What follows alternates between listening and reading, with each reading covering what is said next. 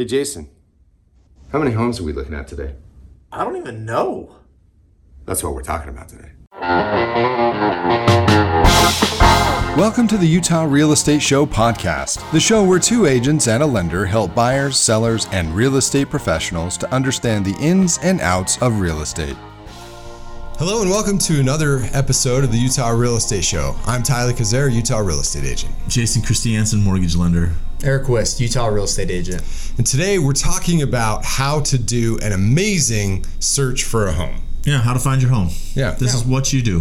Where to start, how to do this. I mean, this is going to come from the point of perspective of, I want to now go look at moving, or I want to do some research on moving. How do you do that effectively so where you don't get frustrated, you don't waste your time, and you know which direction to even go in. And this is like with or without an agent. So these are the things you need to know, because like there's agents out there and there's realtors who do a good job and who do a really crappy job. So this is a DIY, but this is information you need to know. Yes. So let's start at the very beginning. I make loads of money at my day job.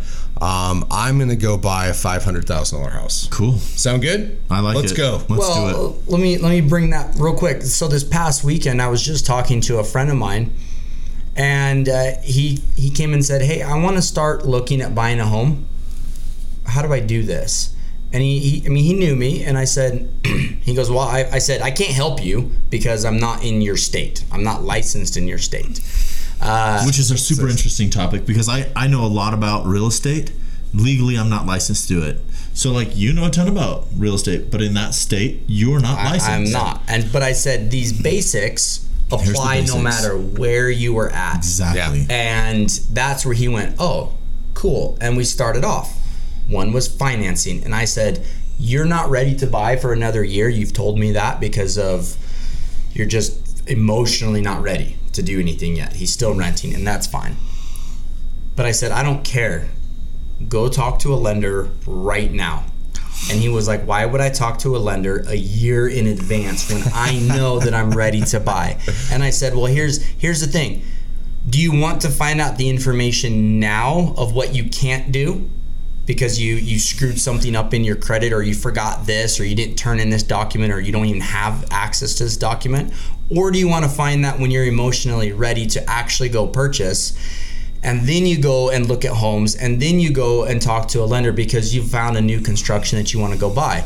And the lender goes, hey, do you have this document? And you go, oh, yeah. Or what the payment really is and what the implications really are. And sure, you can afford the principal and interest, but what about the escrows? What about the HOA? What about utilities? Yeah.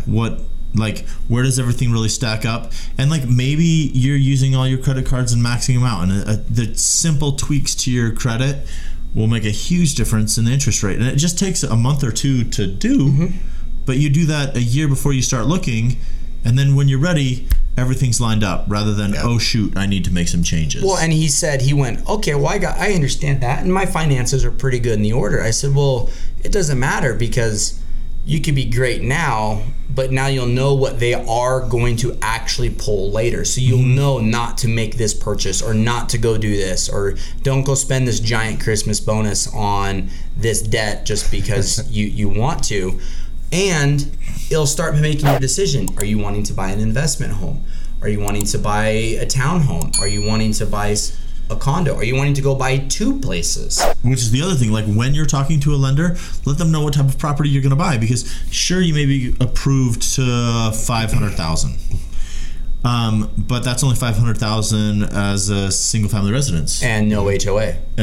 Or like, because you buy that same price point as a fourplex, your interest rate changes, your down payment requirement changes.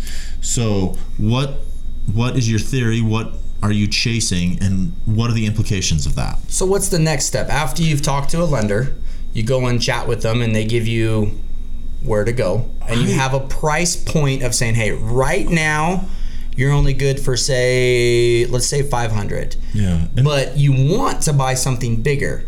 And the lender says, if you want to get to 650, this is what you have to do. Yeah. You can't touch this right now at all, But in a year, if you want to get to 650, this is what you will need to do. Okay, and so you say that. Okay, good.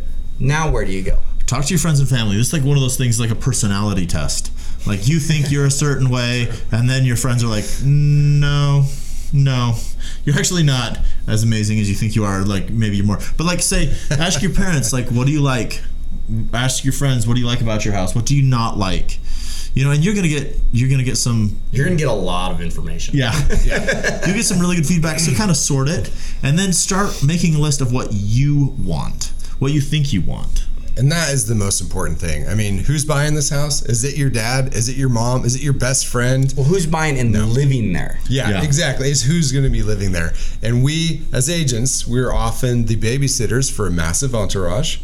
And that's fine. You can bring your entourage. It's not a problem. Yeah. But you got to remember, their input is only as valuable as what they've seen on the last episode of HGTV. Because that's the way they're looking at the house. They're not looking at it as a place to live. You are looking at it as a place to live. Although your parents are gonna know, like one of my favorite things in a house is it has to have a round. So like a connected kitchen, living room, dining room area where you can run around in circles. Because like, that's what little kids do. Exactly. Yeah. Exactly. Like it may get irritating while you're cooking dinner, but if my kids can run around and not be too in the way, they're entertained for a while. I know where they are, and they like being there. So stuff like that, like I didn't really notice until I started looking for a house, and like my kids are driving me freaking crazy. They're in and out because there's nowhere for them to run around. Okay, so let's talk about one of the other, often a piece of this transaction. Let's talk about having an agent. You know, like we obviously are agents, totally biased. You should sign up with us. We'll help you. Use us for your next home purchase. But the fact is, you don't have to use an agent, right? And sometimes agents will tell you that. We're transparent. You don't have to use us. What is the advantage of using an agent? Really, that's what it comes down to. Why would you want to use an agent versus maybe go as an unrepresented buyer? A UB. Is that what we called it in our last one? A UB? We're coining a phrase. Yes. Well, so the advantage of using an agent is making sure, a lot of it is just efficiency. Like they've done this dozens, hundreds of times. We'll bring this back real quick. What is the advantage of using a good agent who is up to date on the market? Yes. And who knows the area? Yeah, because that's a big thing. Those are huge. We'll use my buddy for an example. He goes, well, just go get licensed out here because I trust you. I said, I can go do that. I can go get licensed in 6 months. No problem. By the time you're ready. I do not know Maryland. I don't know it. I've never lived there. I've never been there. I can help him out. How effective am I actually going to be in helping him? Legally, I can. I see that in appraisals all the time. Like it's on this side of the tracks. It's in this neighborhood. Because of that, the value fluctuates drastically. You know? Yeah. You don't know about the area. And that's where it comes back to an agent. Your dad may have a family friend who does real estate on the side and he does a deal a year. Yeah, he'll treat you right. That's not the problem. The problem is he going to get you the best buy? Is he going to get you the best deal? So don't just use somebody because you know of them or you still interview them. And we'll talk about this in another video more. Look into that and then don't be afraid to ask the lender, hey, what agents have you used? That's actually, I highly recommend, it's all backwards, but if you talk to a lender first, this lender has worked with multiple agents. Well, hopefully, anyway, and they should know, this guy works in that area, this guy doesn't. You'll match the personality better of this, what do you want? Yeah. So it's a really good place to start. Rarely happens that way though. So an agent can bring a lot of geographic experience. They can bring a lot of contract or maybe just negotiating experience and stuff like that. And basically you're using the real estate agent to increase your efficiency going through the home search process and to reduce your liability. Those are the two big things that an agent brings to the party. And even better if they're fun to get along with and stuff like that, because you're going to be talking to them a lot. I can't stress that enough, because I've seen contracts that are written, just flat out poorly and wrong because they don't understand the implications of the sections. But even ones that are written accurately that are too wordy and hard to understand. And knowing what that does, it's really handy to use an agent. So an agent knows the homes, knows what's going on in the area, knows the value, help you refine the search. Because like you can hop on and there's good sites out there. I don't know if we want to name them by names, but they're getting really good at value and stuff like that. But the thing you need to realize is, so if I've got a website that draws clientele by advertising homes, it would be to the advantage of that website to get the homes on as soon as possible. Show huge inventory and then take them off sometime. Yeah, because the more stuff you have, the more marketable it is. And so I've seen people say, hey, well, more of these guys, show us this home, show us this home, show us this home. Look, they're on this website, but actually they're sold. Well, and this kind of comes back to, we've found no matter what people we end up working with, and even if they're using an agent, you're going to still look on yourself. You're going to still look for yourself, whether it's a KSL or Craigslist or Facebook or one of these websites. You're still going to do it because you're focused and you're excited about doing something. And you're going to start sending us listings and homes, and we want to go do this, we want to do this. And you go look at 15 homes. Your agent, you've hired them to ask you the tough questions and go, Jason, you don't want a house with 4-inch thick white quartz countertops. You think you do, but you keep complaining about how white this kitchen is every time we go and look at the home. But that's the only houses you keep sending me. Yeah. We're not looking at these anymore. If you're looking at a bunch of homes, it gets hard to focus on what you really want. So it's important to have your list of what you want, have your agent know what you want so they can refine it, because you look at so many and you lose focus. So King Wist has a theory. That's right here. Yeah. So the theory is the King method. Okay, and this is our favorite way of doing stuff, because you have to have a strategy in place.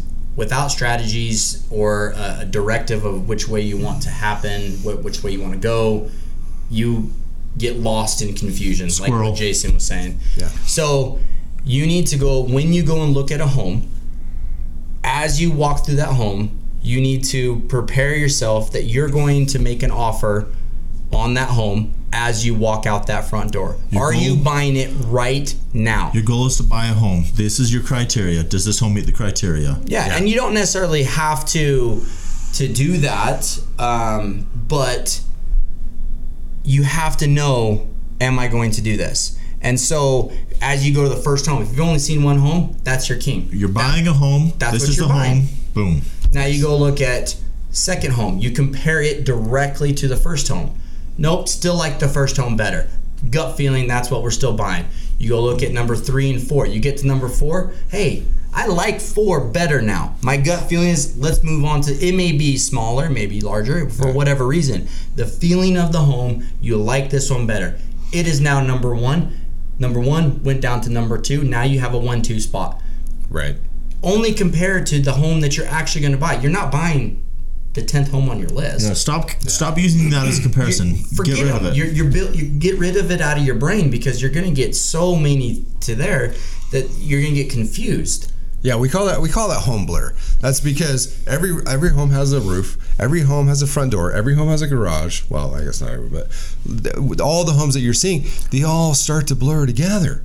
And nobody can remember the difference of the carpet or the kitchen countertops or the anything. They all blur together. Pick your one, the king. This is the one. Is the next home you're looking at meet or beat it? Yep, yeah. That's it. It's a very simple strategy. A couple homes in your mind, and but when you put it together, every one of our clients afterwards have said that saved us so much mental headache as we went through this process. The biggest cost of business across the board is your emotional capacity. Yeah. So it's not time, it's not money, it's how much can you handle. And if you're keeping that down, you'll speed up everything else. And be just happy. You'll have fun doing it. So let's actually talk about that a little bit. We just spoke with a client, they're now a client, but they have been talking through a lot of different homes, kind of going out and seeing homes, not really on their own because they can't get into a house without an agent, right? Or it's a lot harder to get into a house without an agent. But they've gone out and they've seen quite a bit of homes, right? and they are starting to get fatigued. And this is a real thing, like buyer fatigue, home buyer fatigue, it's a real thing. And what happens is they'll start going through all these homes and they get discouraged because, oh gosh, this is like the 40th home I've been to. And I like this one, but I've made an offer, there's been multiple offers, and I didn't get it. And they just get more and more and more fatigued. And what will eventually happen is they'll put an offer on a house that they're just settling on. Yeah. And they don't like it. They don't actually like this house. It's just, we got to get something. And that's the danger of buyer fatigue. And so, I mean, Eric said earlier, like, we want to make sure that we're asking the hard questions as agents. That's why you're paying us. But to ask you, why is it that this is now the new king? Why is it that we're looking at this house? Or we've gone and seen, 4 or 5 homes and you're not willing to make an offer on any of them? We're not looking at the right homes. Right. We need to refine that. And make sure that we're showing you homes only that you're willing to make an offer on. I mean, that's ideal, right? Yeah, otherwise you're getting stressed out, taking time off of work, finding babysitters, all sorts of things. So let's think about that as you're going to search that. And that's where building a strategy, talking to professionals, that can help. If you choose to do it on yourself, that's fine. Be organized. Look at how you're doing stuff, but you still have to take certain steps in order to make a good experience when buying a home that's not 100% emotionally driven. So, what did we learn today? Well, my key takeaway is to make sure that you have a strategy. As you're going through and looking at these homes, make sure that you don't have to necessarily have it written down, but you need to have a strategy as you're looking for those homes.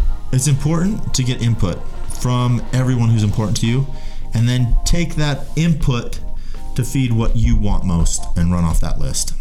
And set a clear plan of action, talking to a lender, starting your home search, taking some emotion out of it, and then purchasing the home in a smart way of doing it.